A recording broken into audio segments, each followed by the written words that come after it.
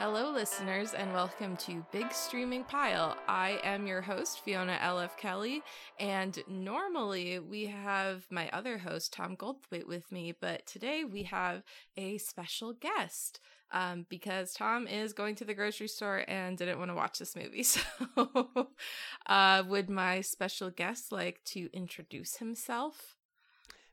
I guess I will. Hi, my name is Nick Urasiva. I killed and replaced Tom for this episode. Yes. Yeah. So, do you want me to pitch I guess plug my accolades? Who am I? Yeah, I mean, I think that most of our listeners listen to all of our other Project Derailed stuff, but pitch your stuff. Yeah. Tell them where they can find you. Sure. I'm the creative director of Project Derailed on a whole, but I am also the producer and game master of Tales of the Voidfarer, our Spelljammer D&D 5e actual play podcast. And you can also hear me in the first season of Fables Around the Table Curse, where I played Virgil Rookwood. Yeah, that was the first actual play that I ran. I was the GM on that season. That was a lot of fun. Yeah.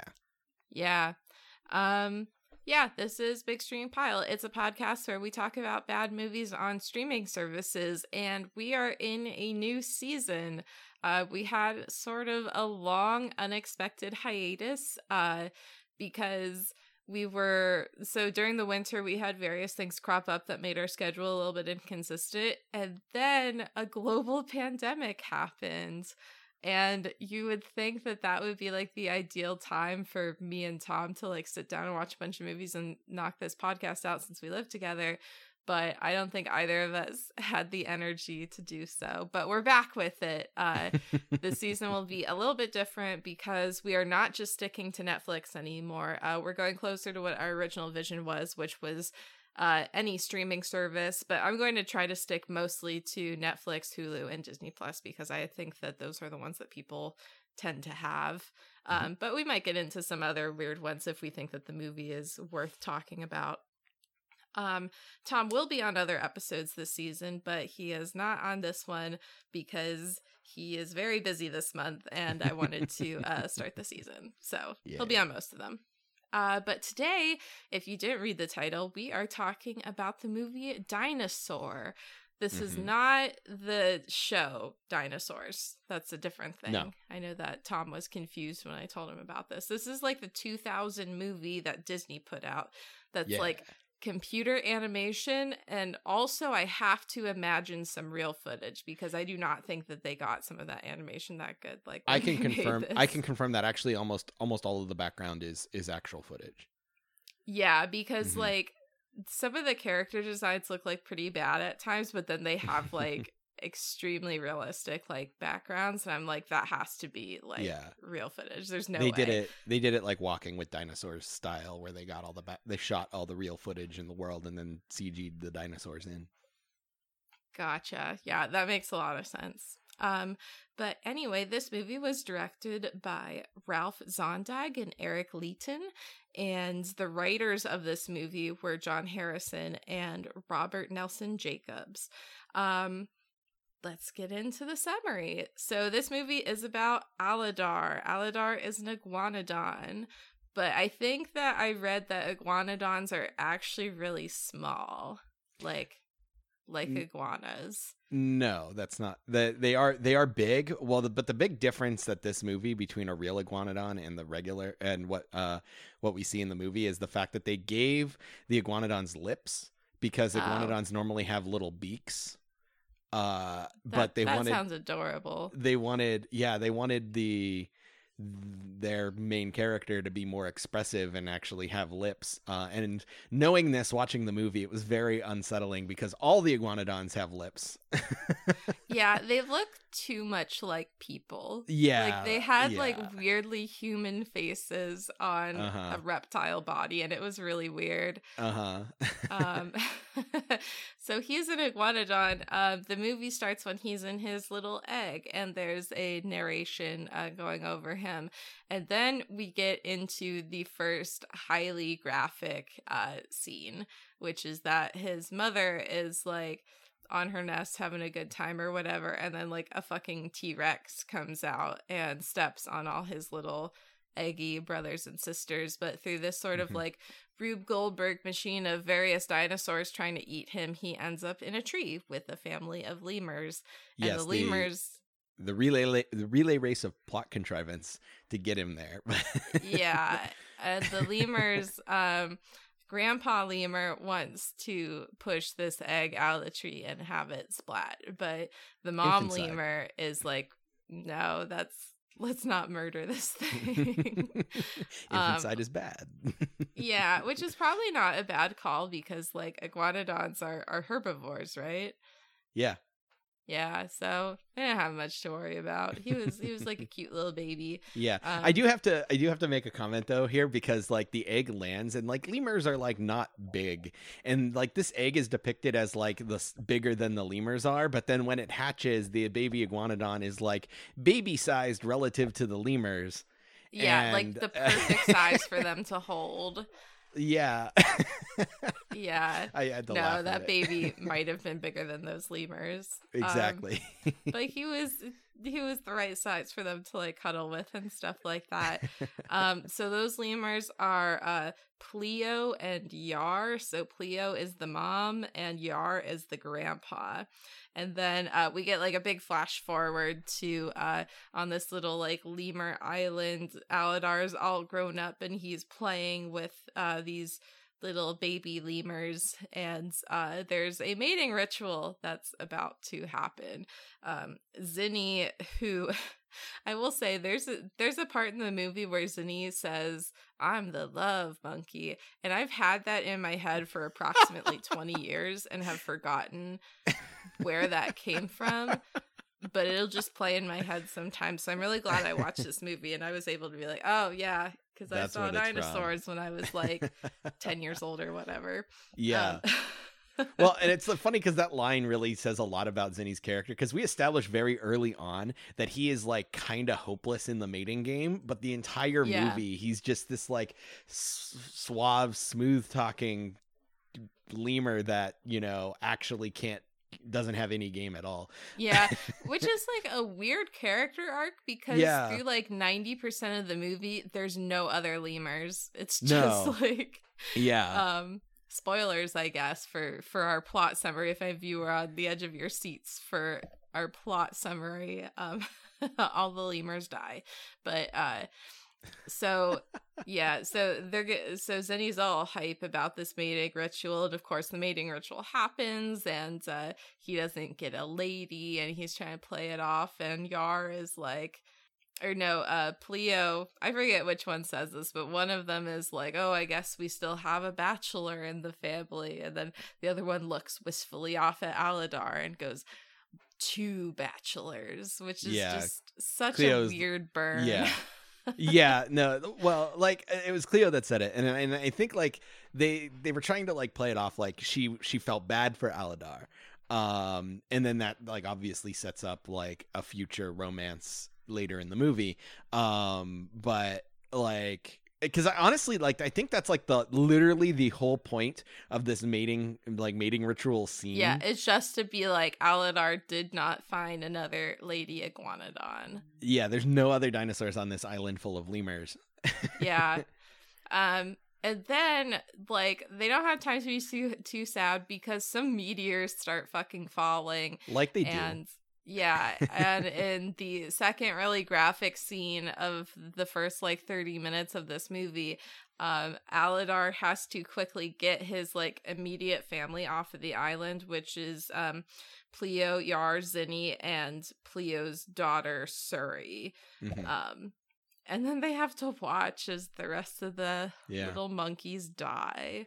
Yeah, it's And then- very, very dark for a It's Disney extremely dark. There's a lot of deaths, like, right away. Oh, I Uh-huh. didn't mention this earlier, but in the opening scene with the little, like, egg relay around the fucking, you know, crustacean period, you see a T-Rex, like, maul and eat a triceratops. Right, And yeah. I'm like, this is pretty dark for, you know, what age group this was targeted towards. Uh-huh. But I digress. So riding on Aladar gets these little monkeys back on land because they jumped into the water to swim away. Yeah, because the only way to outrun a meteor shower is you fucking don't really. Yeah. Yeah, you just sort of jump into the water and hope something good happens, I guess. They get over this pretty quickly. They don't really talk about it for the rest of the movie. Yeah, there's one really they do their little call out and there's no response and Suri is sad and then they move on and they don't mention it ever again. Yeah, they didn't like those people anyway. Survival of the fittest. Yeah, really, which weirdly undercuts a lot of the themes of the movie. But so they go and they see some Carnotaurs. Are Carnotaurs a real dinosaur? They are. It's Carnotaurus. It is a real dinosaur. Okay. And I have to say, in this movie, they made these dinosaurs look fucking terrifying. Yeah, they're really scary. They're blood red and they have horns and spikes, terrifying and teeth.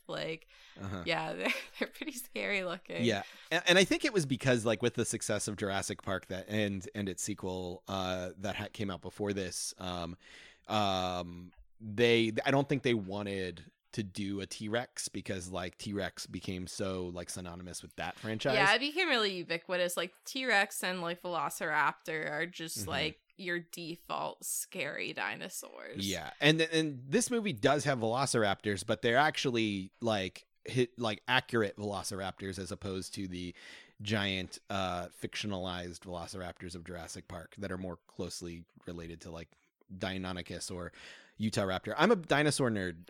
Which is that's why we had actually. Nick doing the dinosaur episode. I was a huge dinosaur kid, and I loved this movie as a kid. But yeah.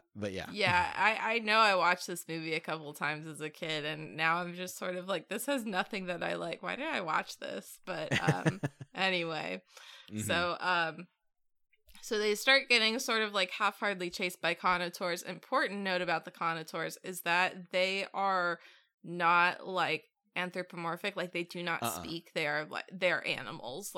Pretty clearly. The Carnotaurs and Velociraptors both. Although the predators in this movie are depicted basically as animalistic predators, they would have been in real life. Yeah, so it's not really a man versus man story in that regard. It's a man versus nature story, but man is dinosaur and nature is other dinosaurs. Also dinosaur. The bad dinosaur. Yeah. They do the distinction where that a lot of dinosaur movies tend to, which is herbivores are like us and carnivores are dicks. Right. This movie was a 90-minute long advertisement for vegetarianism, but anyway, so they're running away and they come across this herd of dinos who are migrating, and this takes there is some pretty epic music playing during this, but this takes Aladar 5 minutes to figure out what the hell is going on. So he's just standing in the middle of this crowd of moving dinosaurs, right? What? And it's really weird, but he ends up at the back of the herd because of this. Right. Well, and they do that so he could see the entire herd. So we, the audience with him, can see the entire herd. But to facilitate that, he's kind of just written to just be in oblivious, stunned. Yeah, because it's not he has never seen other dinosaurs. We see that he has, and I get that he would be it would be unexpected to suddenly be in the middle of a crowd of roaming dinos, but I don't know, I feel they could just had him go off to the side and watch it, or run up a hill and look down and see it. But they didn't do that. But he ends up at the back of the herd is the moral of the story. And he's with some older dinosaurs. He's with Baleen, who is I put long neck in my notes because my cultural reference for all of this is Land Before Time. And Ema, who is an old Triceratops, and they're taking forever because they're old women. And in the strangest, most questionable twist of this movie, Ema has a pet dinosaur who acts like a dog named Earl. Like a dinosaur like them. I don't know why they did that, but Ema basically has a pet dinosaur. It's really weird. It is very weird. I will make a quick correction that Ema is a Styracosaurus, not a Triceratops. I'm here because I'm a dinosaur nerd, so I'm going to make that correction. And okay, if you want to know what whatever the hell that is looks like, they look like a Triceratops. They just have one nose horn. They don't have the other two horns. But they're basically it's basically a Triceratops. And Earl is of course an Ankylosaurus. That one I know because you get it in Animal Crossing. Yeah, so those are what all the dinosaurs are. That's every type of dinosaur that we care about in this movie. It's mostly about iguanodons and like lemurs, but you also have those other two. And they're at the back and they're like, oh, the herd is going too fast. We can't keep up. So Aladar, trying to be helpful, goes to like clearly the guy in charge, who is just the most asshole looking iguanodon. Yeah, he's an enormous dick. Yeah, just the one who looks like the biggest just asshole. He's like, hey, you guys should like slow down because they're trying to keep up.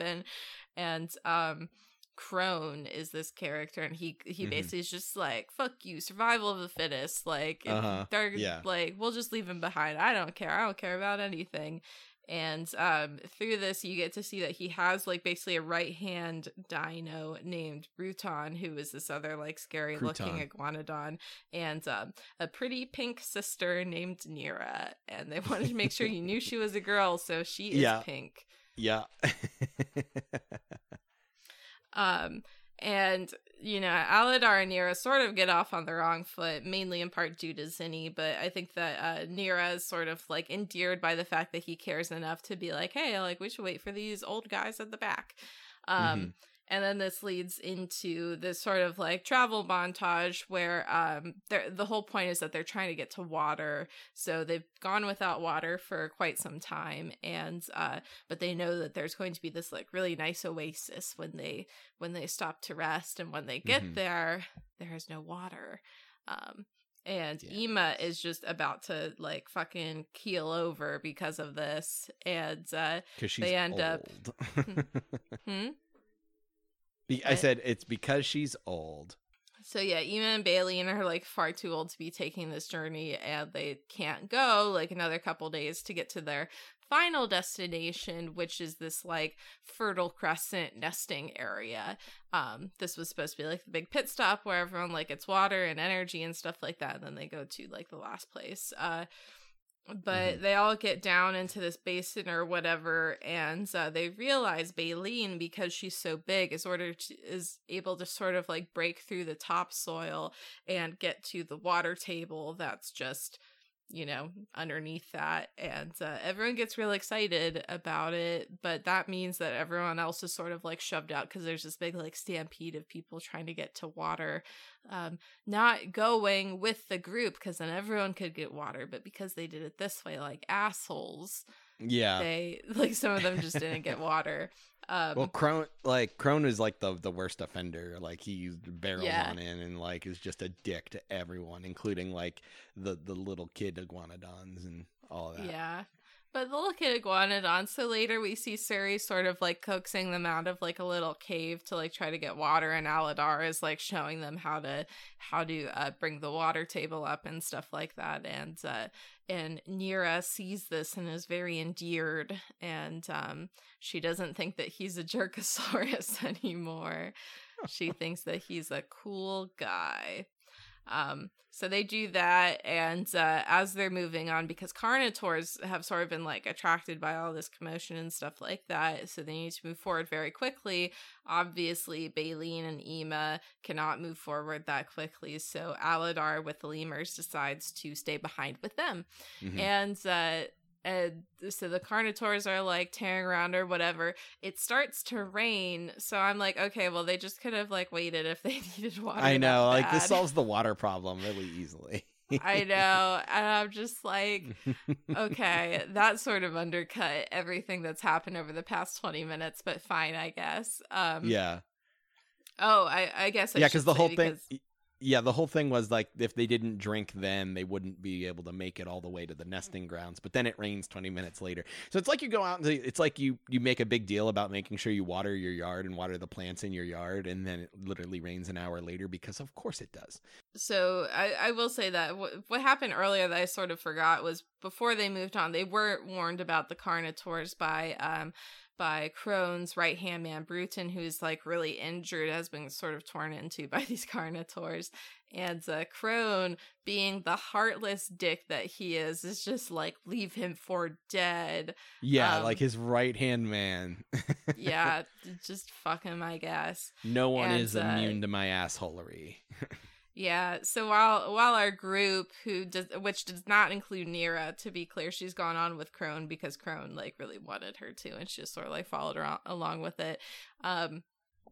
Our sort of main group has found a cave to wait out the rain and like sleep for the night. And on the way to the cave, they see Bruton, and they try to help him, but he's like, "No, fuck you guys, you all are weak." And they were like, "Well, die then, I guess." And he's just like, "Fine, I will." Yeah. That's my fate, to die here. So he eventually is just like, maybe I shouldn't just like immediately die. And so he's like, maybe I shouldn't just like immediately die, and like goes into the cave. Pleo sees that there are some like plants, some sort of plant or mushroom or something that has helped them heal injuries in the past. So she goes over and sort of like puts it on him, and he's like, maybe these guys aren't so bad after all. But then the Carnotaurs show up, and they're trying to sneak out of the back of the cave, a la Star Wars: The Last Jedi. That's what they're trying to do, because the Carnotaurs are at the front. So they're trying to do this really quietly so as to not alert the Carnotaurs, because suddenly Carnotaurs can only see movements. Like, I don't think this is ever really established before, but it's a very like Jurassic Park moment where if you're like very, very still, they're not going to see you. So they try to get out of the back, but of course, like a million things fall over, and they get alerted. The Carnotaurs are alerted. Bruton, who's now partially healed, just fucking sacrifices himself and is like, "I will die. You guys go." And they do, in fact. I guess it was his fate to die there after all. Yeah, like he had committed to dying, and he's like, I might as well make it for like a decent cause. So he just fucking dies, taking one of the Carnotaurs out with them, and the rest of the group gets to the back of the cave, and out of the back of the cave they see the nesting grounds where they were like trying to go in the first fucking place. So they just found like a shortcut, convenient. I guess. Yeah. And I'm like, God, I'm like, yeah, those other dinos were like fucking close if this was just like, whoop through this cave.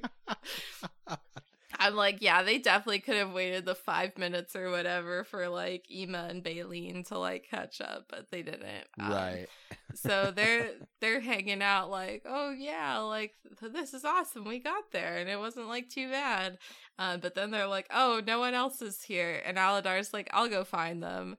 So he goes and he sees that the rest of the dinosaurs, the rest of the herd there was like an avalanche of stone and stuff, and they can't get past it. And Crone is like, just fucking climb up this big wall of stone. And Aladar's like, hey, there's a shortcut this way. And Crone is like, no, fuck you. And that doesn't matter. Fuck you, I'm a raging contrarian. I'm gonna do whatever the fuck I want. Yeah, but it's all for naught, because the last Carnotaur shows up, the one that survived the battle with Bruton, and they're all like, what do? Let's fucking scatter, because every man for himself, which is like every HVZ game ever. And Aladar's like, no, literally, if we just stick together, he's not gonna pick any of us off, because there's a lot more of us than there are from him. And they're like, I don't know, but they end up listening to him. And in possibly the funniest moment in the movie, Aladar gets a couple other iguanodons, and they just yell Yeah, in they the just Carnotaur's face. Fucking shouting match is all it is. The And- Carnotaur is just like, oh man, this never happened Yeah. before. Fuck, Yeah, what do the I do? Carnotaur like literally lets the entire herd go behind these couple dinosaurs shouting at him and like go through the shortcut. And I'm just like, okay, that was pretty weird. Like, I'm a big fuck off Carnotaur with huge fucking sharp teeth and horns and fucking spikes all down my body. But, you know, I've never been like ganged up on like this, and I'm really emotionally hurt. So I'm just going to let you go. Yeah, like I think that they could have like possibly beaten up the Carnotaur if the Carnotaur like wanted to try lunge at them or something, but I really don't think that the solution would have been just roar at the Carnotaur. Mhm. But it works. But then it's like Aladar and Crone and Nira are sort of like the last couple ones left, and Crone is really on this like, even though we have a solution, let's climb up this like 60-foot wall of stone. It I'm wasn't sure my it'll be idea, therefore it is fine. bad. Yeah. So they end up in a fight with the Carnotaur. And obviously it's like a predator, so it's a pretty bad enemy, but they end up defeating it and pushing it off a cliff where it gets fallen to death. And during this battle, Crone also dies. And Nira is sad about it for approximately 4 seconds. He was and a then dick she moves anyway. on. He was my brother, but he was a dick. Yeah, she didn't like him either, to be fair. Like that one is like slightly better than, you know, the Monkey Island one, because Right. I do have like- to laugh. I do have to laugh about that whole scenario though, because it's like the Carnotaur was like letting all the dinosaurs go, but saw Crone and was like, oh, one I can pick off, which is fair. But Aladar and Nira could have left with the other dinosaurs, but they only stayed to get into this fight to save Crone, who dies anyway, protecting them from the Carnotaur. So I'm like, this entire scenario was for nothing. Because, like, they didn't even save Crone, which was the only reason they put themselves in danger, forcing him to sacrifice himself to save them, which I guess gives him, like, the tiniest of redemptions at the very end. But ultimately, it's like that was an entire pointless exchange. Yeah, I mean, they could have just as easily made a situation where Crone couldn't escape and he only got into it because he wasn't going with the herd. Right. And they sort of like watched aghast as these two dinosaurs like kill each other, like, you know, or like Crone does something better to like sacrifice himself to save this dinosaur. Because that scene just, I'm like, what are they trying to say? It was not great. Well, I think they were like trying to be like true to the characters that they had written, where like Nira and Aladar wouldn't like, they would go back, them being the characters they would go back to try to save Crone. And then that is what gives Crone the opportunity to sacrifice himself to save them. But it's just like super weird and contrived that like if they really wanted Crone to have that redemption, they could have written it in a way that didn't force the main characters to go back to save him only to get themselves in danger and force him to save them. Yeah, it was just, there was a lot going on. Yeah, I think it was getting to the end of the movie, and they were like, "Oh man, we got to put a cap on this thing." We gotta put a big fight in here for reasons. Yeah. Disney wants a fight. Right. So all the dinosaurs end up at the this like fertile crescent at this like nesting grounds, and so we get another flash forward, and Aladar has banged the thing we all wanted and were hoping for. That iguanodon fucks. Yeah, we wanted Aladar to lose his virginity. It's okay because they're married. Yeah, of course. They got dinosaur married. Yeah, exactly. So Nira and Aladar have some little eggs. Plio's like real excited about them. Zinni shows up with this like horde of lady lemurs being like, hey, it's okay that all of our friends and family died because I'm gonna get laid. Yeah. I'm gonna be in this massive orgy later. Yeah, and they're all like, you scamp. And and then the baby pees on Yar, just like Aladar did at the beginning of the movie. Because peeing is funny. Yeah. And that's basically the end of the movie. Like, that's and then what everybody happened. roars at the end of the movie because fuck it worked for the Lion King. I know. I forgot about that. I think I put that in there too. It's just like, oh, this was cool in the Lion King, so let's just like do it. Oh gosh. Yeah. Yeah, I also thought it was pretty weird that Pleo's like ending narration, because she narrates the beginning and the end of the movie, and the end of the movie was basically just like, we hope that people remember the dinosaurs, which was not the thesis of the film. No. A little bit. Yeah, it was like none of us know what changes, big or small, lie ahead or whatever. And I'm just sitting there thinking, well, I can think of a big one. Yeah, I know. I'm like, well, like the audience all knows. That's like the point, is that the audience definitely knows what is going to happen. Yeah. So I was I did a little bit of like on that note, and like the whole thing about like we don't know what changes are coming ahead, and I think that is like one of the holdovers from the very original concept for this movie, because this movie was, according to Wikipedia, originally conceptualized back in 1986 by Phil Tippett, who does like stop motion animation. He worked on a bunch of movies, but it was on the set of RoboCop of all movies that this film was originally conceived, because he wanted Paul Verhoeven, who directed RoboCop and Starship Troopers and all of that, to direct this movie. And it was originally going to be a stop motion movie with real lemurs and all of that stuff. But it was originally supposed to like have them get to the nesting grounds or wherever they were going in the end. And when they get there and there's this big triumphant ending, and then the meteor hits and everyone dies. Which would be really, really hilarious. Like, yeah, you're right. But yeah, the concept was that the meteor hits and all the dinosaurs die, and that the lemurs survive because they can hibernate. And then that's supposed to be like this profound beginning of the human race.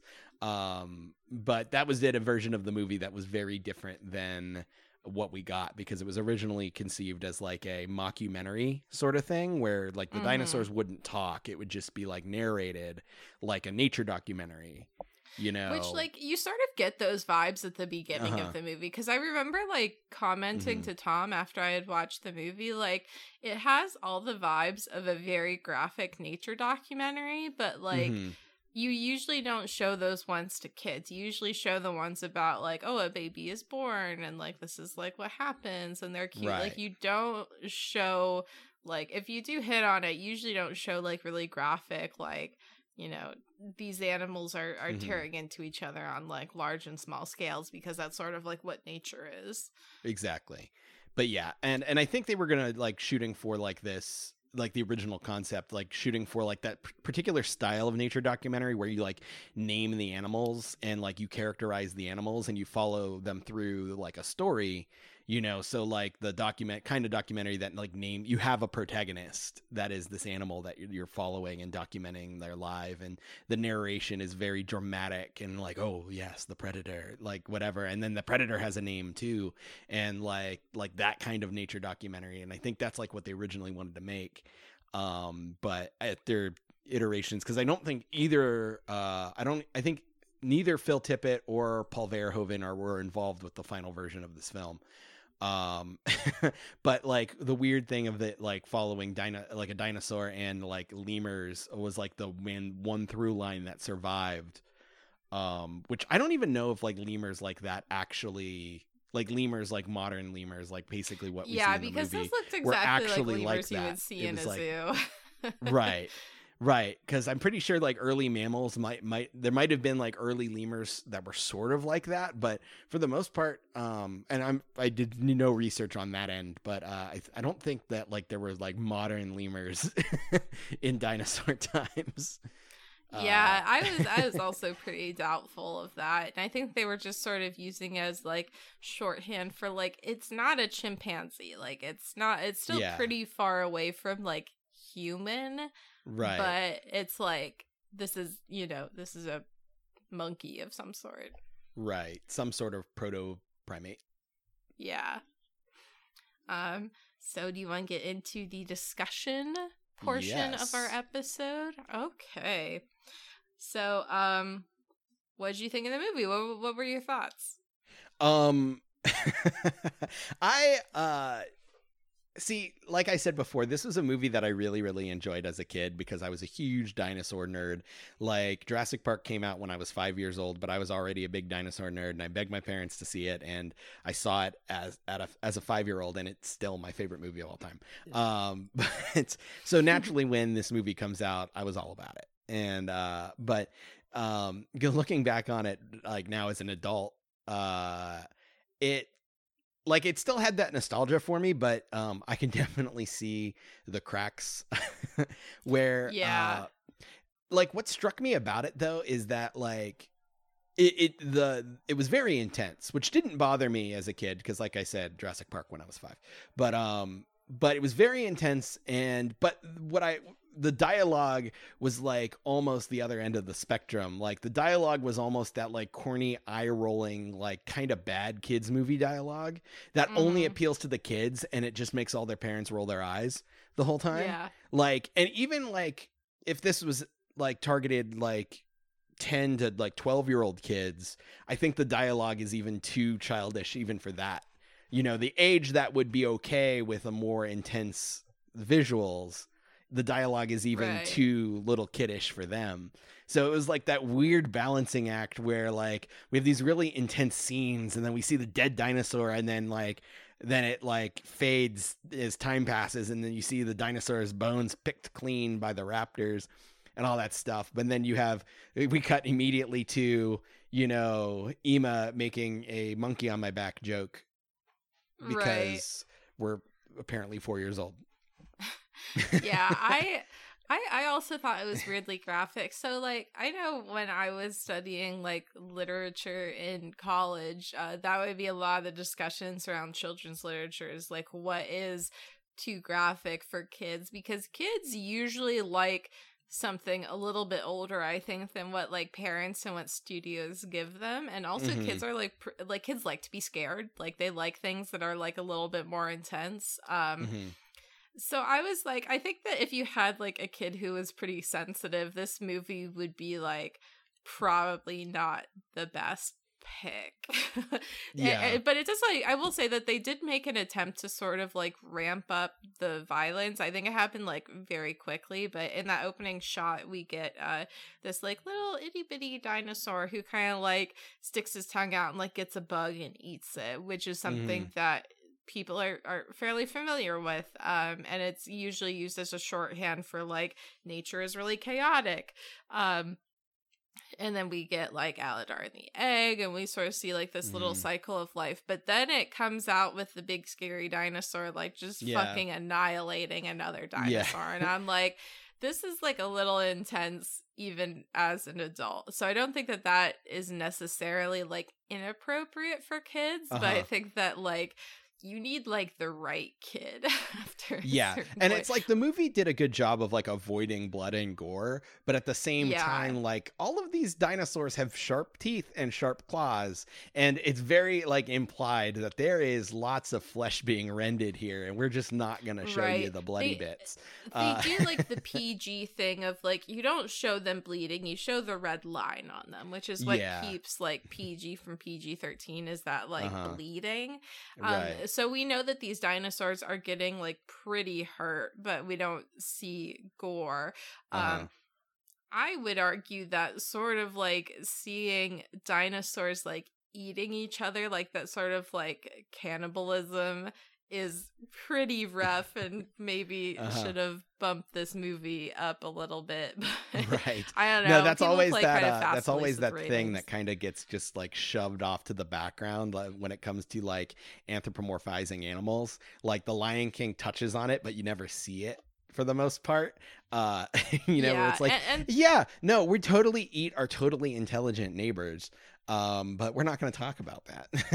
And that sort of gets into the goofy Pluto thing, which happened a lot in this movie. For people that don't really know, what I'm talking about. It's that in Disney, you know, like this movie in Disney, you have Goofy, who is a dog, and you have Pluto, who is a dog, but Pluto is a pet and Goofy is like a person. Right. And I think that a lot of kids accept that at face value. But as you get older, especially, and as you like look at media, you sort of have to be like, well, like, what's the distinction here? Like, why are we doing like Pluto is a dog and Goofy is a person?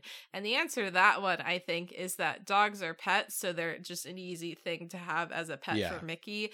And people like dogs, so we should have a dog person because that would be cute dogs and are funny. relatable. Having a dog is a relatable thing. Bo Burnham has a pretty funny bit about the Goofy Pluto thing, but so we get that in this movie with Earl, like almost directly 1-for-1, where it's like, hey, here's another dinosaur, but he is literally a dog. In everything he does, he's a dog. And then we get it to a lesser extent with the carnivorous predators, where they are just depicted as animalistic hunting creatures. Yeah, and I was like pretty down with that at first. I was like, okay, like the carnivores are animals. We get that in other dinosaur media. We get that in Land Before Time. But Earl being a dog, I thought was extremely weird because I'm not sure what they were trying to say with that. I'm like, what is the point of having Earl be a dog when everyone else is a person? Right. I did not get that. And like the only thing I could think of is it's for that one scene where they're looking for the cave and Earl brings Aladar something. I don't know what it is. It's like a little stalactite that's like a pointed like stalactite that he broke off somewhere or found in the cave. Yeah, and then he like put it down and it pointed to the cave. I'm like, well, that was obvious. Like he could have just seen the cave that was like 50 feet away from him. But yeah, I thought that was like pretty weird. They sort of tried to do something at the beginning where it's like, oh, Earl isn't this friendly to strangers. Like you must be a good person, sort of doing like the dog as having like a sense of humanity, like a little detect evil thing. but I was like, they didn't they didn't like go through that. Like they didn't, you know, have that be useful in any way. It's just like shorthand for like Aladar's a cool guy, which we already knew as the audience because we had spent 30 minutes with him talking about how he's a cool guy who likes kids. Right. It's like it's like they felt the need to like give the older dinosaurs a reason to trust Aladar immediately, even though like him just being helpful and concerned for their well-being probably would have done it realistically, right? Because it's not like they were like, we hate iguanodons. In fact, it's Baleen and Ema who when Zinni and Suri bring up like, oh, are there more lemurs, and they're like, no, sorry, there aren't lemurs, and they're like disappointed about it. They're like, oh, so we're like the only ones. They're the ones who say, oh, like you see every type of dinosaur here, like you see like every type of person here or whatever, so like we're all the same. So they didn't need a reason. Like they weren't like, oh, all iguanodons are dicks, oh, Earl likes you, I guess that's why we like you. Like they were already accepting of it. And we as the audience were already accepting of it, so it didn't make like, you could have cut Earl out of this movie entirely and it would have made no difference. Same movie. Right. Well, I almost feel like that might have been a holdover from an earlier version of the script, and it meant that this script probably needed another pass or two to clean that shit out. But I was also sort of wondering if they were trying to like reference Spike from Land Before Time. But Spike is not their dog. Spike is also just a baby. Spike just doesn't talk.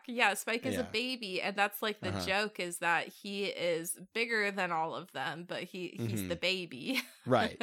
Now, that brings me to one of the points that I want to make is that this movie was absolutely, in my mind, a unsanctioned, gritty reboot of The Land Before Time. And you cannot convince me otherwise. Okay. So let's explore that. Yeah, I think that makes sense. It's definitely like upping in violence from Land Before Time. I actually did think of Land Before Time a couple times this because I think it's Land Before Time 3 or 4, whichever one is Chomper's second movie. So One Chomper of and them. I had them all, but they all like blur together in my memory. yeah, if you want to watch a really good Land Before Time video, Jenny Nicholson has one. She had coronavirus and was like quarantined and didn't have energy to do a lot of stuff because she was really sick. So while she was in quarantine, she watched all 14 Land Before Time movies and ranked all of them. I heard of that one. It's been on my watch list for a while. It's pretty funny. I really enjoyed it.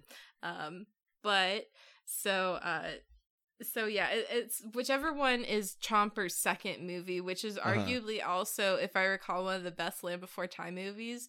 So Chomper is this little baby T-Rex that they find, and at first they're afraid of it, but then they kind of learn the lesson of like, oh, it's like, it's not like who someone is. It's like, you know, their actions Nature and stuff like that. versus nurture. Yeah, exactly. But they realize that they can't keep Chomper, and Chomper needs to be with other Tyrannosauruses. But then later they like sort of subvert the whole trope of like Tyrannosauruses being these big terrifying creatures by having them being like very doting parents to Chomper, and Chomper kind of tells them in Tyrannosaurus like, hey, these guys are cool, like don't eat them. And it's really cute. So I kind of thought about that a couple times during it, because like, I mean, that's the thing, right, is that, you know, you have this this little orphan baby being adopted by like another type of dinosaur. In this case it's monkeys, but and then seeing what happens with them. And it like it usually like makes them more compassionate in some way, but exactly. Yeah. Well, and like the like you mentioned Land Before Time too, that they did I guess up until that movie that they did the whole thing where like the carnivores were like mostly non-anthropomorphized, you know, the sharp tooths. The sharp tooths, from the Land Before Times were always these monstrous villains. But no, like the plot of this movie is like kind of like, at least like the simplest distilled version of this is like basically the plot of the first Land Before Time, where, you know, we have to get to the Great Valley, and then, you know, it's a bunch of dinosaurs making that journey and being pursued by predators along the way. And the hatching ground is totally not the Great Valley. Yeah, it's like, definitely not the Great Valley. Like we were one tree star away from this movie being the Land Before Time. I know. I thought that too. I'm like, okay, this is the Great Valley. But that is like a big thing in dinosaur media, this sort of idea of this like oasis where dinosaurs could sort of like be comfortable and stave off their inevitable distinction for just a little bit longer.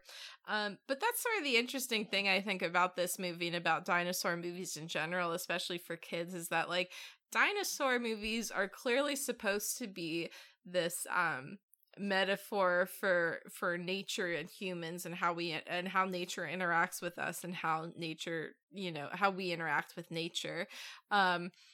So it's always really interesting how people deal with this idea of like life in nature is chaos, and that's not inherently wrong, but it's chaotic, and because it's chaotic, sometimes it means that people get hurt. And in this movie, it seemed almost like what they were saying was like nature, and nature being like the cycle of creation and decay is what is chaotic, but life is generally compassionate. Unless you're a carnivore, and then you are a part of nature, and you are part of that cycle of creation and decay. But I thought that was interesting, that you have this idea of like life, and like particularly being conscious, like being a person, like meaning also that you have the ability for compassion, and that is like what will sustain you. Like, you know, that helps Aladar get, you know, his family off the island. It's what is ultimately like Crone's downfall. Like that is his hubris, where he dies because he like wouldn't be compassionate and wouldn't choose what was best for the herd because he was like inherently selfish.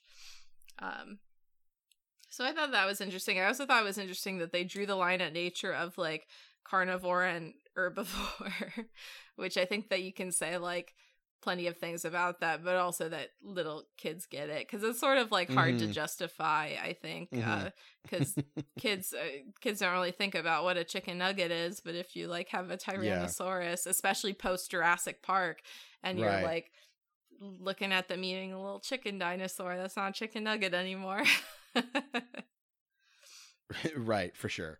Yeah, it's that interesting, you know, like how much do we want to like delve into that concept and show to kids? But yeah, like that. Yeah. Well, and I mean, it's like, I think Jurassic Park's a good example because like the carnivorous dinosaurs in Jurassic Park are obviously the antagonists.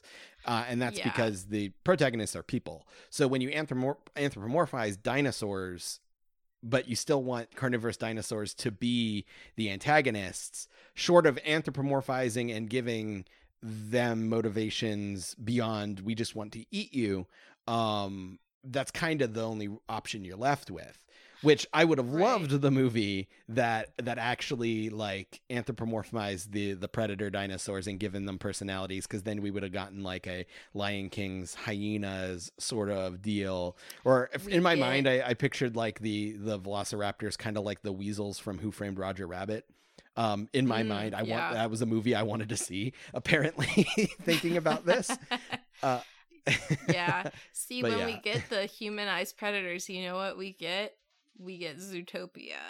We do get Zootopia. Which is a movie that's very, very good and is never going to be on this show because it's really, really good. It is a good movie. It does have some weird it does have some weird implications that it creates, but it is a good movie. Doing that is always like really complicated, because unless you sort of like make the joke of like, oh, they're actually vegetarians, it like forces you to reckon with the idea that maybe eating animals is wrong.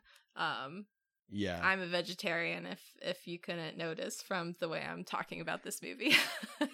and I'm a carnivore, which means that I am not an actual character. I am just merely an antagonistical force in this podcast.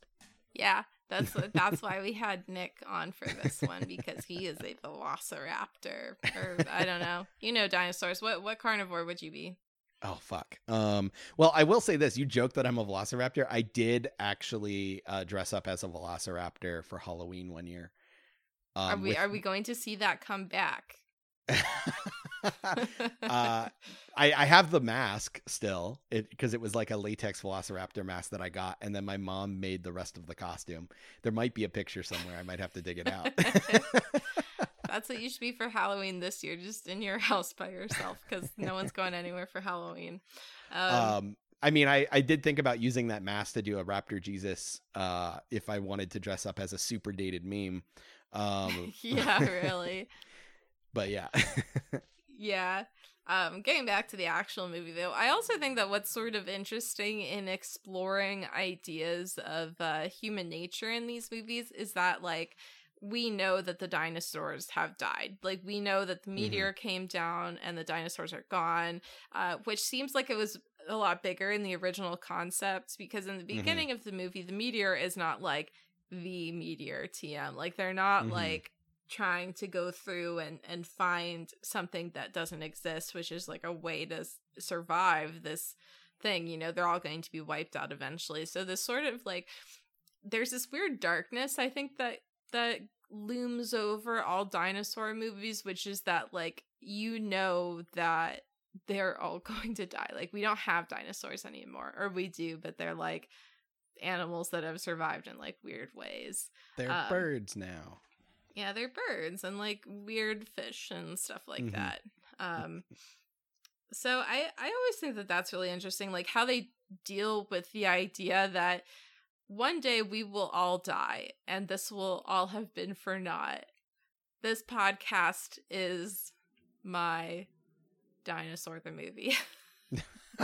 This is how I will be remembered. Yes. Yeah, no, I think that's interesting, because like this movie sort of posits like the way we are remembered and the way we are important is by what we do for others and like being compassionate and stuff like that. Like that's how people don't just move on from your death within 5 seconds because you're being a dick.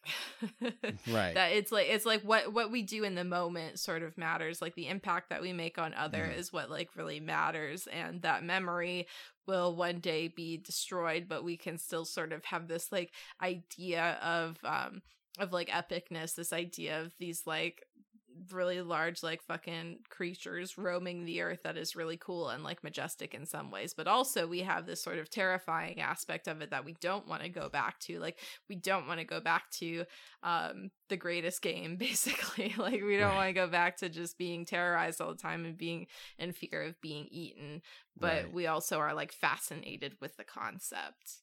Yeah, for sure. Okay. yeah Yeah.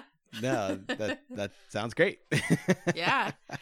Do you, I was like watching this, like trying to think of it sort of like now watching it, you know, 20 whatever years later in quarantine, like going through sort of like a global pandemic in a state of like total global unrest and like weird environmental stuff. Did that movie made you think of all of that as you were watching it? Not really, but I mean, I did get like a little bit of like post-apocalyptic vibes. Like if you wanted to frame this movie as a post-apocalyptic movie, you probably could. Especially if you know, like, you know, what you mentioned before of like that impending extinction.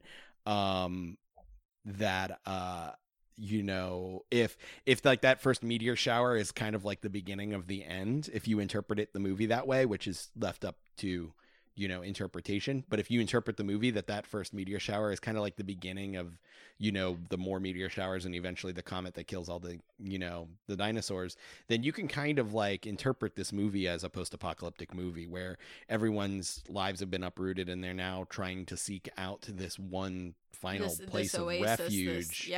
You know, no, I think that's exactly right. I think that this is sort of like this how is Mad Max Fury especially Road. Yeah, this is how like kids, I think, like sort of explore that because there's a degree of separation. Like we are not dinosaurs. Right. We know that the dinosaurs were like really, really long ago, and they're anthropomorphic. Yeah, that word. It's so hard to say. They're anthropomorphic, but they are not. They're distinctly not humans. Right. They're not us. So we can explore these sort of like moral fables and stuff like that, but then we also can understand that that's sort of like done now, and it is sort of like a baby's first apocalypse, because I think when you're an adult there's this sort of like, for me, maybe I'm just really anxious when I watch movies, but for me anyway, I sort of am like, oh god, like so many of these things draw from like real life, like, you know, climate change and stuff like that will eventually make us descend into this like Mad Max type of thing where we are all like in constant search of an oasis, and we get there by being good, compassionate people, or in some cases by being like absolutely ruthless people who like have sort of banded up with other ruthless people. But I think that explores it in sort of like safe and comfortable ways for kids. Like, and maybe that is like an argument for it being sort of graphic. It's like kids understand that this stuff is graphic, but there is like, you're not watching this happen to a dog. Like that would be pretty upsetting if this was like a dog or something, but it's not. It's a dinosaur. Like there's not dinosaurs anymore. Right. Yeah. There's that level of abstraction, that level of separation. Like, you know, dinosaurs did exist, but in the minds of children, they're basically as imaginary as dragons, you know, like effectively, you know, beyond like educational stuff in terms of like, you know, imagining like that world and these creatures as they lived, isn't really any different in the mind of a child than like envisioning something completely made up that's in all kinds of children's media, you know? Yeah. So having that degree of separation allows you to show maybe stuff that would be disturbing otherwise. Cause you know, the kids know what dogs are. They know what cats are. They know what animals are, but you know, a dinosaur is like a dinosaur. Yeah. I'm thinking of like pet media, and a lot of pet media, even in the most like basic form, if there is conflict, it is generally like pretty upsetting to kids. Yeah. Like you have fucking the Fox and the Hound, Yeah. for instance, and you will get some tears out of a child. And Homeward that Bound. is much lower stakes than Dinosaur. That is not, and there is like some elements of like, you know, constantly being chased and like loss and stuff like that. But I mean, even as an adult, that's like a pretty upsetting movie for many reasons. I mean, in Homeward Bound, Shadow the dog being stuck down in the bottom of that well, telling the other animals to go on without him. I know. I was like, trying not to talk. I was like trying not to talk about Homeward Bound because I started thinking of it and like tearing up. And so I'm like, okay, like what's a movie I remember less? Fox and the Hound. But then I started tearing up with that too. I just this is why we need dinosaur movies, because these like movies about dogs are just so upsetting. Oh God. Yeah. Well, that was an unexpectedly emotional journey. This podcast. We know we gotta check that website. Like, does the dog die? Yeah, does like, the dog die? Guess what? Every single dinosaur movie, the dog does not die. Yeah, really. So that's the moral of the story. If you don't like dogs dying in your movies, watch dinosaur movies. Yeah. Unless it's the Lost World Jurassic Park, the dog does die in that movie. Oh, I didn't. I've never seen that movie, so I didn't know that. That's upsetting. It's played off as a joke because the dog is not one you get emotionally attached to. It's just there. Okay. So there's your warning, your content warning. Yeah, there's your unexpected spoiler for Jurassic Park 2 and also a movie where a dog dies. Yeah, no, Earl was safe. Earl was never in any danger in this movie. He got stepped on at one point and he was fine. Yeah, I know. And Aladar, when Earl made noise that like alerted the Carnotaurs, Aladar fucking stepped on his head and he was completely fine. Yeah. Earl, and the other thing too is it was sort of implied that Earl was only staying behind because of Ema. So even if something would have happened to Ema and Baleen, he would have been fine. Like he would have gotten there. I will say this. Speaking of Ema and Baleen make me want to like see Golden Girls but dinosaurs. That would be pretty fun. Yeah, Ema. That was like my biggest theory to why Earl was there, was that they wanted to characterize Ema by having her be an old lady with a dog, but that doesn't tell us anything, because that sort of like especially too because that sort of trope, like an old woman holding a dog, is one of like decadence and a shorthand for like being from a lot of money, because you can like spend so much money on this dog. But that was not the case with Ema. Ema was in like a very precarious situation, and she was also not presented as being someone who before this had been fairly affluent, because she was able to adjust to everything so quickly.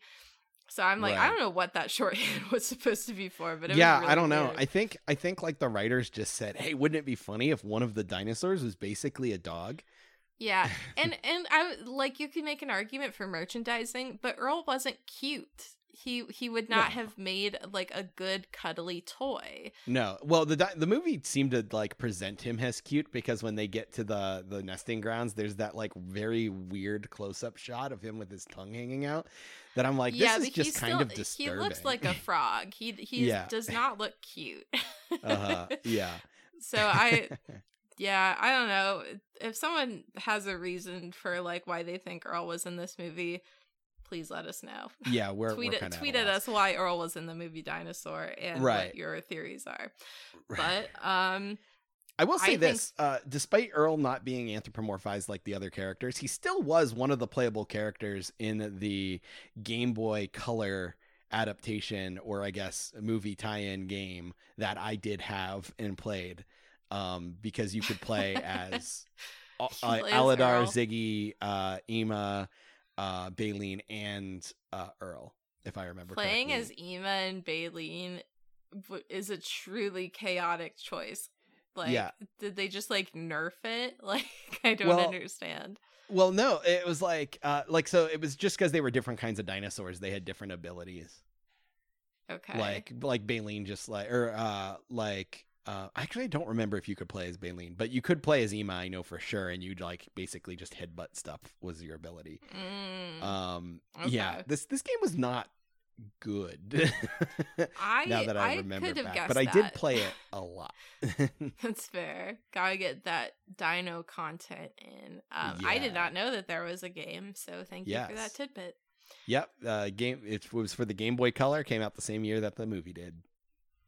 Wow, that was that was the other thing, because like Disney loves their like merch tie-ins. I'm like, all these dinosaurs, like it's at a time where the computer animation wasn't bad, but the stuff certainly wasn't cute.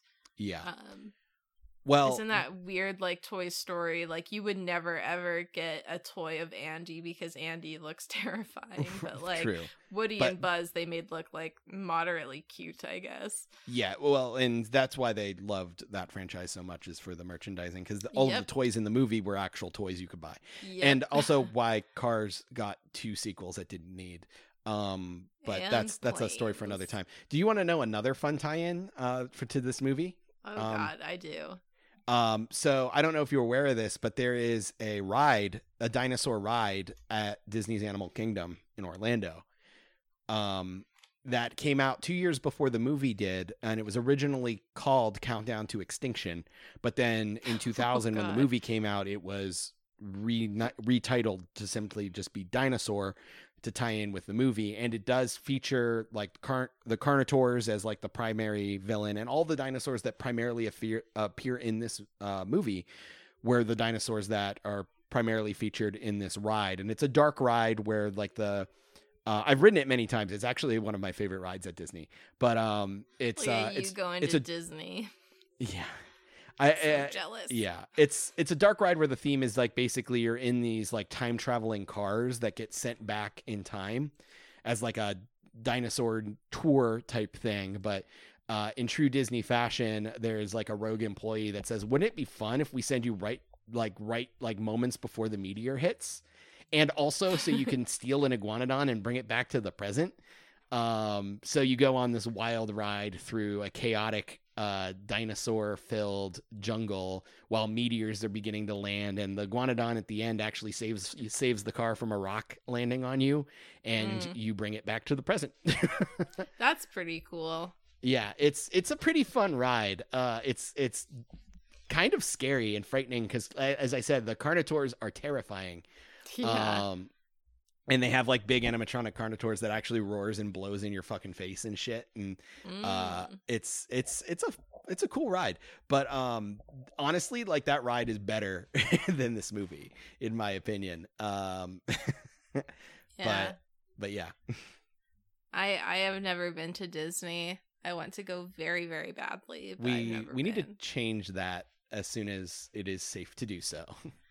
Yeah, we gotta be responsible. But sure. But when it is safe to do so in like a couple of years, fingers crossed or whatever. D-Roll trip to Disney?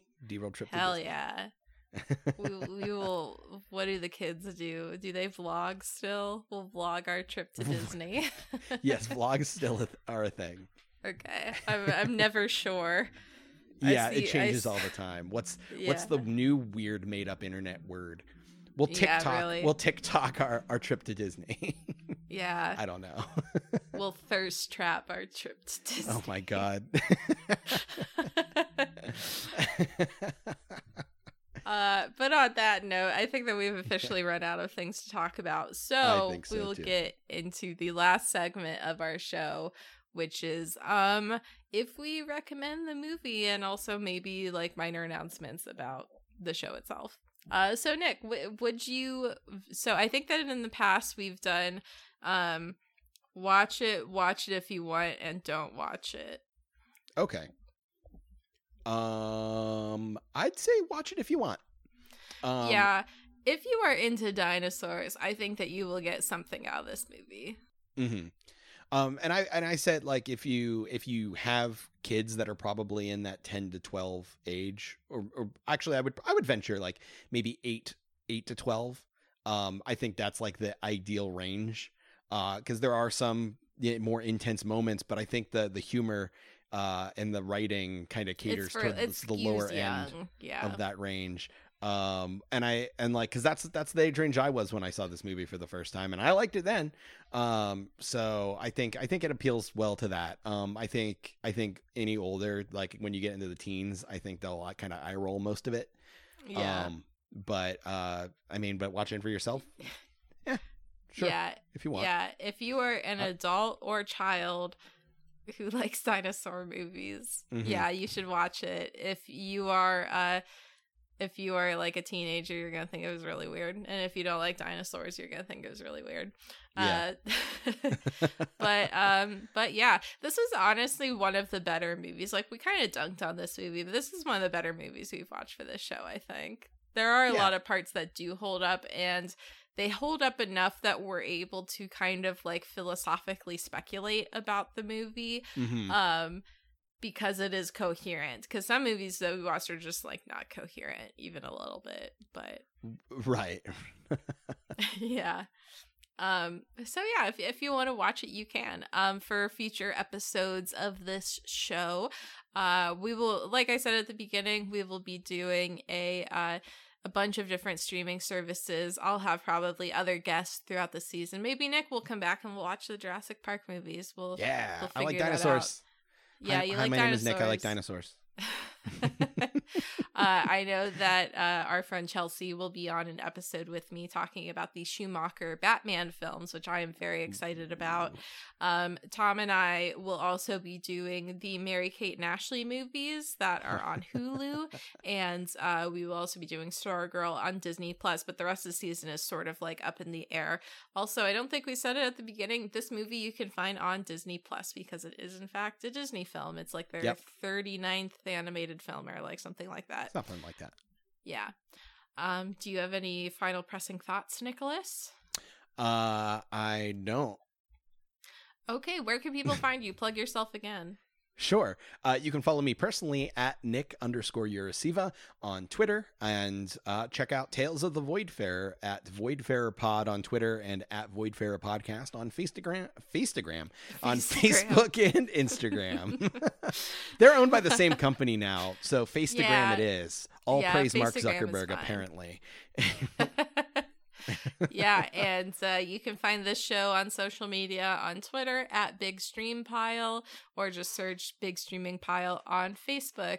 I am Fiona L.F. Kelly. You can find me at Fiona L.F. Kelly. Our other Project Derailed shows include Tales of the Voidfarer, which Nick just mentioned, and Fables Around the Table.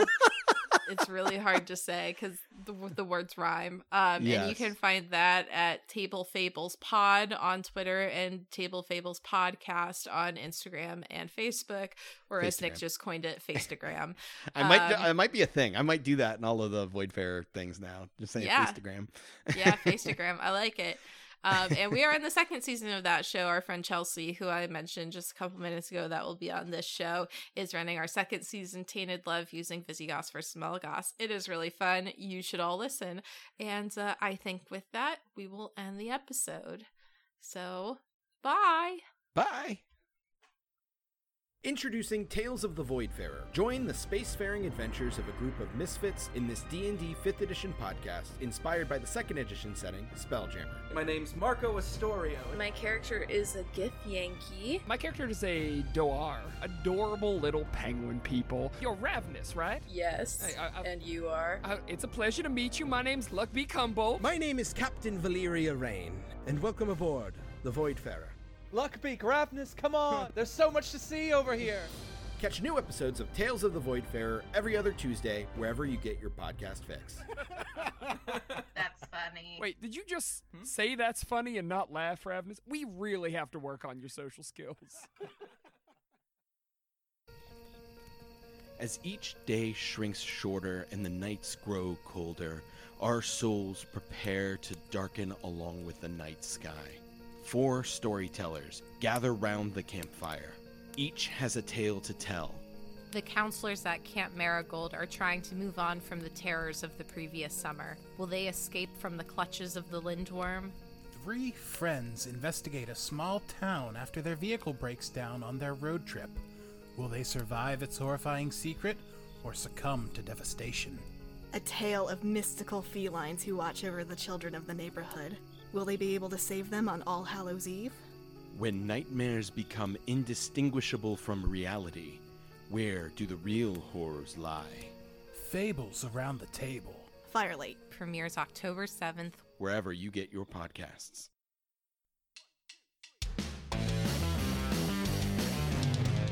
ProjectDerailed.com